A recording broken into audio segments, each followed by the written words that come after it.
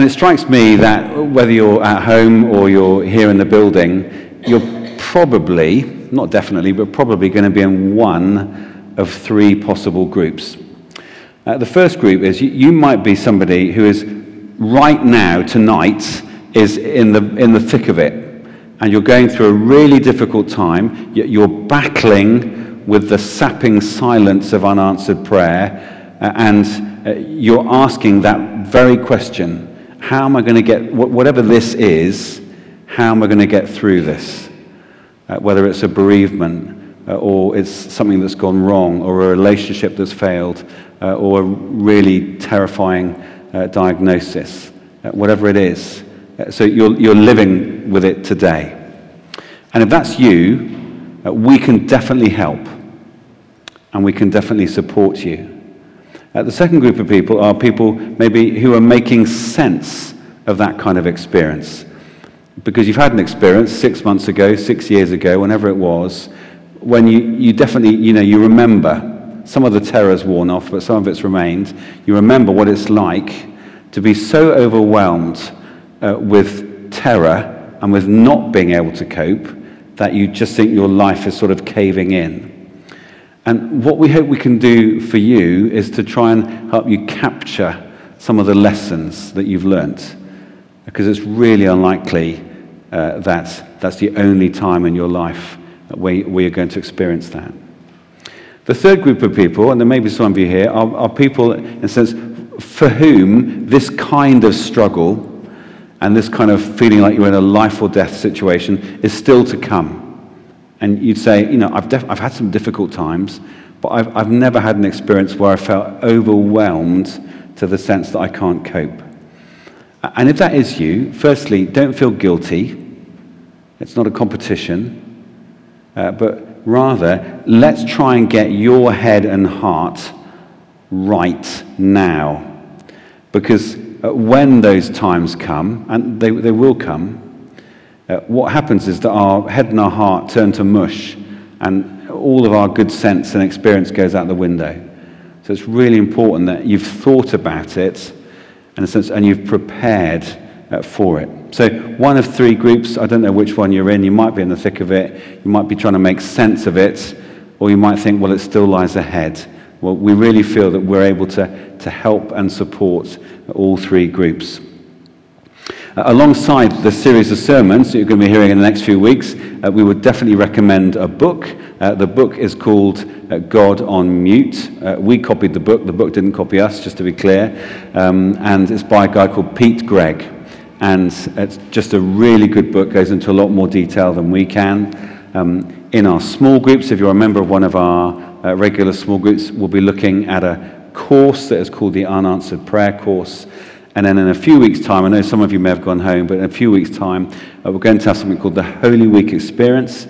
It's going to be in Holy Week, amazingly, and you'll have the chance to come and engage with some of these themes, as well as to pray with people at that. But tonight, we are studying Jesus' prayer in Gethsemane.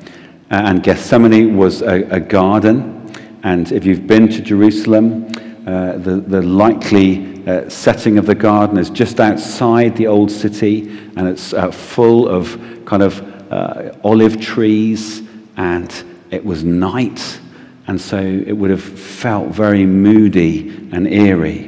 And Jesus had just shared the Last Supper with his disciples, and he knows that literally within an hour or two, he's going to be arrested, and then everything's going to kick off. And Jesus had known. He'd known for months what was coming. And he'd been saying to his friends, this is what's coming. But I don't know if you've had an experience that if something's way out on the horizon, like 2, 3, 4 months away, you know that it's a difficult thing, but because it's so far away, it doesn't feel like a difficult thing. And then you get to it, whether it's an exam or an operation or a really difficult conversation or whatever it is. It's 10 minutes before that all your panic levels start to rise. And this is exactly how it is for Jesus. None of this took him by surprise, but yet as he prayed quietly in this garden with some of his closest friends, he suddenly felt overwhelmed with fear and with reluctance at what was coming. And you've heard Graham read the whole passage. We're just going to focus in on the heart of Jesus' prayer. And it's a really beautiful pattern that all of us can both think about, but also that we can follow. And Jesus starts in a really important place. He starts with the word Father, or the word that he would have used in Aramaic, which was the language that he spoke, is Abba, which is kind of like our way of saying Dad. So it's a kind of very familiar and loving way to address God. And we know already that this was one of the most startling and original parts of Jesus' praying. And he supremely uses it when he taught us the Lord's Prayer. But Jesus had that sense all through his praying of an intimacy with God that was loving and respectful and close. And Jesus knows that his Father is calling him to this path of suffering, but he knows just as well that he can, and in fact he must, plead with his Father to be spared the suffering of the cross. And it reminds us that the power of true prayer is that it's about a relationship that we have with God. Now, just occasionally you'll find people trying to make prayer a technique. Where you learn certain phrases to use, or you learn certain ways of addressing God that are going to get you results. So kind of like learning levers. And if you pull the lever hard enough, then God will give you what you want. That is not what prayer is about. Prayer, particularly when we're in a really difficult time, is about us relating to God.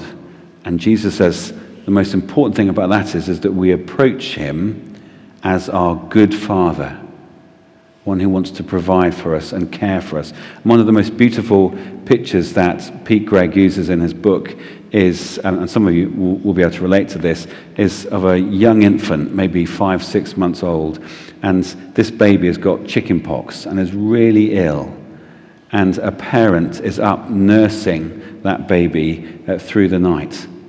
Now, if you're the parent in that situation, you can't explain in any detail to the 6-month-old what is going on. You can't reassure them that this is just chickenpox and it lasts a few days and it's going to be okay. All you can do is hold them. I used to sing to our kids sometimes. That was the thing. When they were agitated. Maybe they got more agitated. But anyway, I used to sing, and you'd say soothing words, and you'd stroke their hair. And that's what a parent does for a child who's in need. And Jesus wants to bear that kind of image in mind, that when we're going through things to the extent that we're thinking, how am I even going to get through this? We look to God as the best of and the most loving of parents. A father who just wants to cocoon us and draw us up and comfort us. The second part of Jesus' prayer is he says, "May this cup be taken from me." And by that way, he's using a picture that comes all the way sort of back from the Old Testament. And he's using a picture of, please, can someone else do this? I can't possibly do what I'm being asked to do. There's a beautiful simplicity and honesty about this, isn't there? And Jesus gives us permission, I believe, to grieve and to plead with God and to ask for God's intervention and his help. And we can learn, as Jesus clearly did, from the Psalms. If you read most of the Psalms, about a third of them have an honesty with God that is not natural or comfortable to most English Christians. And that's because we spend so much of our time faking it. We fake it with God and we fake it with the people around us. We're worried about what God will make of the disorientation and the brokenness of our interior life, of all the ugliness and the pain and the fear that we see. And part of the reason that we do that is because we've not seen or heard other people pray like Jesus prayed in Gethsemane.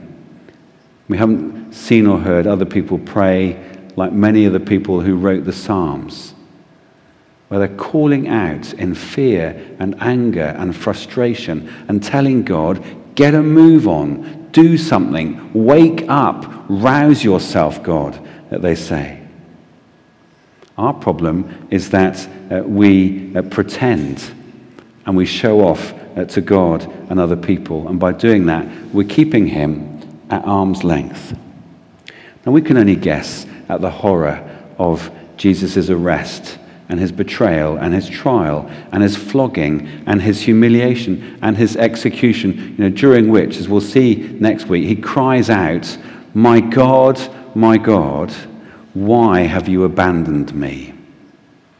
Can anybody think of a prayer that is more out of the depths than Jesus, the Son of God, crying out to his Father, why have you abandoned me? Now, we can only guess at the horror that he felt, but we can understand his desire to avoid it and his overwhelming fear that he would simply not make it. Can any of us imagine that we were with Jesus in Gethsemane on that Thursday evening and thinking that we could get through all that he was going to suffer even in the next 24 hours? Jesus both feared for himself on a human level, am I going to get through it? And he feared, obviously, as God's son, would he fail the mission that God had entrusted to him? Would he fail the world that he loves so dearly? Now, clearly, there is no rule, I wish there was, there is no rule that says if you get to the point where you can honestly and completely express to God the deepest fear that is lurking in your heart, that if you're able to do that, then God says, it's okay. He's reached sort of honesty 0.0, and so I'll do something really great, and I'll make sure that everything's okay. There is no rule that says that. But there are occasions when the challenge of expressing ourselves and our fears and the things that are really lurking in our heart, that doing that again and again to God, as Jesus did, that it strips back some of the layers of pretense and the layers of selfishness.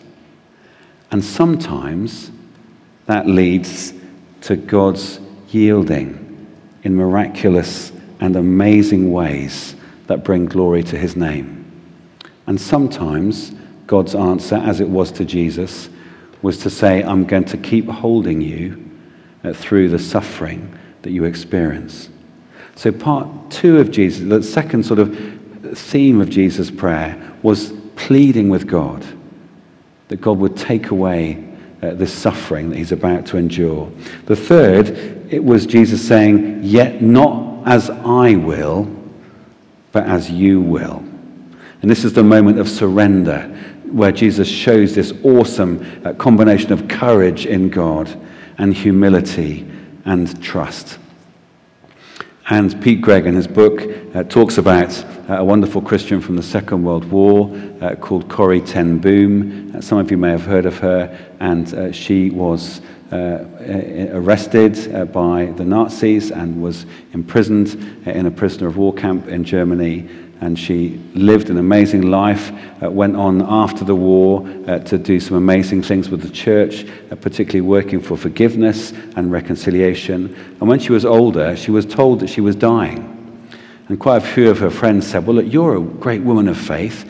Why don't you pray for a miracle that God would heal you and make you completely better? And her response was to pray that God would do whatever would bring the most glory to Jesus. So if the most glory would go to Jesus by her being healed and her being able to tell others about that healing, then she said, God, may that happen. But she also said, if the glory is going to come to God through her death in the peace and the hope of the gospel, then let that be the way that I bring glory to God. And that for her was what it sounded like and felt like to say, yet not as I will, but as you will. I'd like to look back at the big picture for a moment. Two things to say. The first one is this. It seems obvious, but we need to say it to each other. God does not answer all our prayers in the way we want them answered. And that may be a big relief to some of you. God does not answer all our prayers in the way that we want them answered. And we're just, in these next few weeks, we're just going to be digging into that and thinking about why that is and what we can do about it. But the thing to say tonight is, unanswered prayer is not a sign of failure on our part, as though we haven't impressed God enough. It's not God giving us back our homework, saying, you can do better. Way too many people have been made to feel an extra and an entirely unnecessary level of guilt that they are to blame when something goes wrong in their life. There will always be prayers that are unanswered, and some of them will be prayers that come from our very soul. It doesn't mean that God hates you or God finds fault in you. The second thing we need to say is that we will all face seasons when our souls shrink back from the path of suffering and pain and rejection. It'll come in many different forms. I've faced that on several occasions, and I've sat with countless sisters and brothers who've no idea how they're going to get through the next week. I'd just like to air two questions as we close. The first one is this: what can we do as a church community about all of this? And in particular, what can we do about this, knowing that every week, probably, there are dear sisters and brothers like Liz who are here with us, either in the building or online, and they're still stuck in a moment of numbing catastrophe. And the temptation is, do we feel guilty about that? Do we feel too embarrassed to be able to talk to them? I think there's a couple of things that we can do. The first one is we can sing the blues together as a church. And let me explain what I mean. To be a biblical church means we have to sing the blues. We have to take up the psalms of disorientation and confusion and anger, and we have to make them part of our worship. So that part of what we're expressing to God when we come together is not only joy and confidence, but it's also some of the ways in which our hearts are breaking. And that's partly about what we see in our world. You know, how can we look at our phone and see what's going on in Ukraine and not come to church and worship with a sense of significant dis-ease, where we want to say to God, come on, what are you doing? Why is this happening? Why are we seeing suffering on such a scale? Why I just keep saying to God, why aren't you doing something about Putin? Now, how can one man cause so much evil and distress? And there has to be room for that kind of prayer in our singing and in our praying. So we need you to help us. Share with us the songs that help you do that. And we've sung some great songs tonight. We always sing great songs. But we've got to make room for the songs that express doubt and fear and the things that are really niggling at us deep in our hearts. If you lead prayers with us, lead prayers in a way that helps us together to cry out to God about what's happening in our world. There is a danger in our particular style of worship that we're going to praise faking it over the blues. That's what we're just going to prefer, stuff that is all about froth and that doesn't have a deep heart and substance to it. I'm not saying that's what we do, but that danger is always going to be waiting for us. And if we stay in that place then we just become shallow and we mislead other people. God has given us wonderful resources in his word. It's not simply about venting our emotions and sort of splurging it all out melodramatically, but it is about learning to express our deepest anxieties to God, both privately in our prayers and publicly when we come here together without any pretense or shame. That's the first thing we can do. The second thing we can do is that we can allow what we have suffered to begin to make us more compassionate with others. Now, suffering does not guarantee compassion and a gentle spirit. I've met too many people who've suffered a lot and have just turned really hard and bitter. But suffering can, in God's grace, prepare us to love and care for other people. And so please be alert for those moments when you can demonstrate the beauty of compassion, because you have some idea of what the other person is going through. It doesn't have to be exact, it doesn't have to be a precise match, but it does mean that if you've suffered, and if you've cried out to God, and if you've found that God has carried you like a small child through a really difficult season, then guess what? It uniquely prepares you to do that for other people, so that you're not going to rush in with a cliche or a quick fix.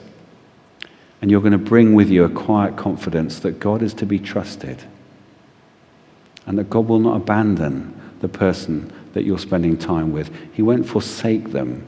He won't run away from them. So let's find ways of singing the blues together, finding musical expression for the whole range of things that the Bible tells us, and the whole range of emotions that erupt within us. And let's allow the suffering that we've had in God's grace to make us more compassionate. A question as we finish. What do you do wherever you are tonight? What do you do if you are stuck right now? You're part of that first group who are in that downward spiral of unanswered prayer, all the agony of that. And if you could talk to me tonight, right now, you'd say either I can't pray or I just mouth the words. And what you've done is that you've just kind of backed away from God, and you found yourself in a situation of great disappointment and frustration. Some really simple things to say as I close. The first one is, you have a home here, and you have friends here, and people that will delight to support you and won't rush to judgment about you or blame you. The second thing is, if you can, find a way to restart your prayers. For me, in moments of great difficulty in my life, I've found, personally speaking, that writing down my prayers has been the only way I can pray. There's just been times when I can't literally bring myself to say the words, but there's something, for me, there's been something about writing them down. For other people, it's go and shout them in an empty field, or sit quietly with a friend. You'll know what it is, but find a way to begin to pray. And Jesus gives us this brilliant map, or this kind of process, journey to go on. The first one is, we come to God with at least the sliver of a hope that he is good. He is a good Father who loves us and wants to bless us. That's the toehold. That's our way in. That we come to God as Father. The second thing is that we tell God what the fear is. We tell him why it is that we think we can't cope. We tell him where the shrieking pain lies hidden. And we ask for God's deliverance. And last of all, we commit ourselves to bringing glory to God. And we say to God, look, I've got to the place where the important thing is I give you glory. And maybe that's through me continuing to suffer, or my suffering not yet being resolved. Or maybe that comes through your deliverance and your healing or your stunning intervention. And we get to a moment, as Jesus did, where we say, what I want is not anymore the most important thing. And I trust you, God. This is a model. It's a process. It might take you days. It might take you weeks. It might take you weeks even to begin to say, I'm willing to believe that God is a good father to me. Let it take as long as it takes. At our Holy Week experience, there are going to be people here for the whole week at every single hour that we're open who will be able to listen to you and pray with you. And it might be then that you want to bring those half-formed prayers and share them with one other person. We're also going to have a chance to respond in prayer tonight in a few moments' time. And it may be that you're ready just to say to somebody, I've run out of words and there's nothing left, and I'm literally thinking, how am I going to get through this? Well, let's do that together. We're going to pray a prayer together as we finish. It was written by someone fantastic who's called Ignatius, and it's a prayer that really summons up all the things we've been talking about and that journey of surrendering ourselves to God. So we could have that prayer on the screen, please. That was great. Let's share this prayer together. O Christ Jesus, when all is darkness and we feel our weakness and helplessness, give us the sense of your presence, your love, and your strength.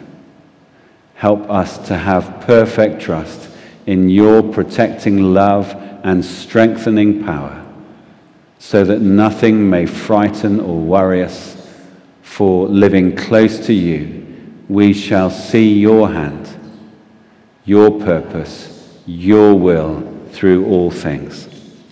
Amen.